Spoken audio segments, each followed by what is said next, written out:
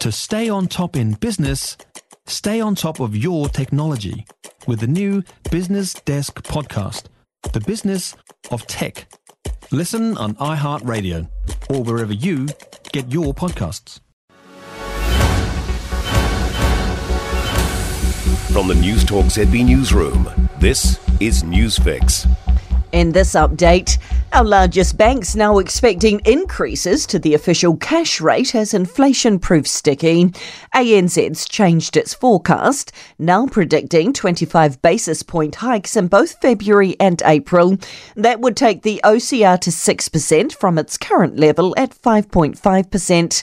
Herald Business Editor-at-Large Liam Dan says unemployment data out this week shows a rise, but not as much as economists had anticipated.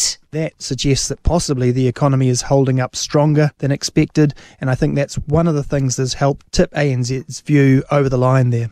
And properties across the country are likely to see their rateable values tumble. Research from OneRoof shows RVs are expected to drop, especially in suburbs across Auckland and Wellington. But council officials in both cities say a lower RV doesn't mean a lower rates bill. OneRoof editor Owen Vaughan says the two centres are at high risk because house values there have dropped the most in the market slump. That's going to be a big shock for many homeowners who for years have enjoyed rising RVs as well as rising property values.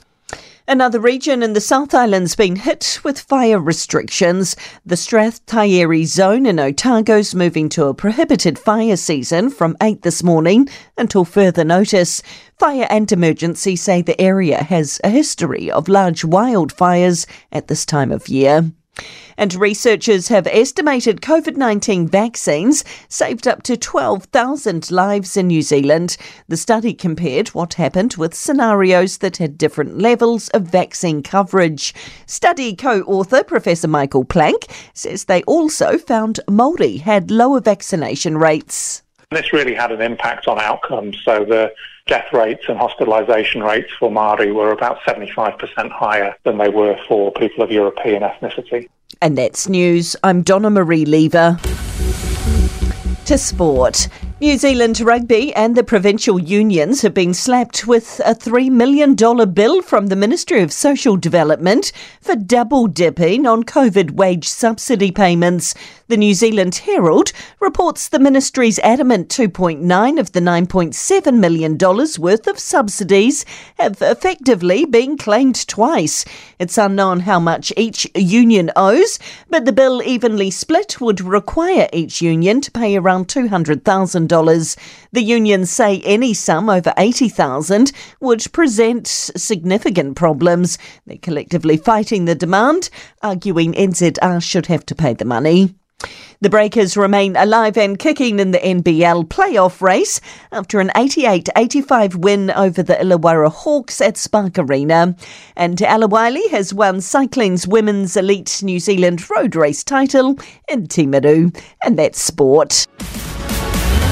For more news, listen to Newstalk ZB live on iHeartRadio. If you enjoyed this podcast, you will love our New Zealand Herald podcast, The Little Things, hosted by me, Francesca Rudkin, and my good friend Louise Airy.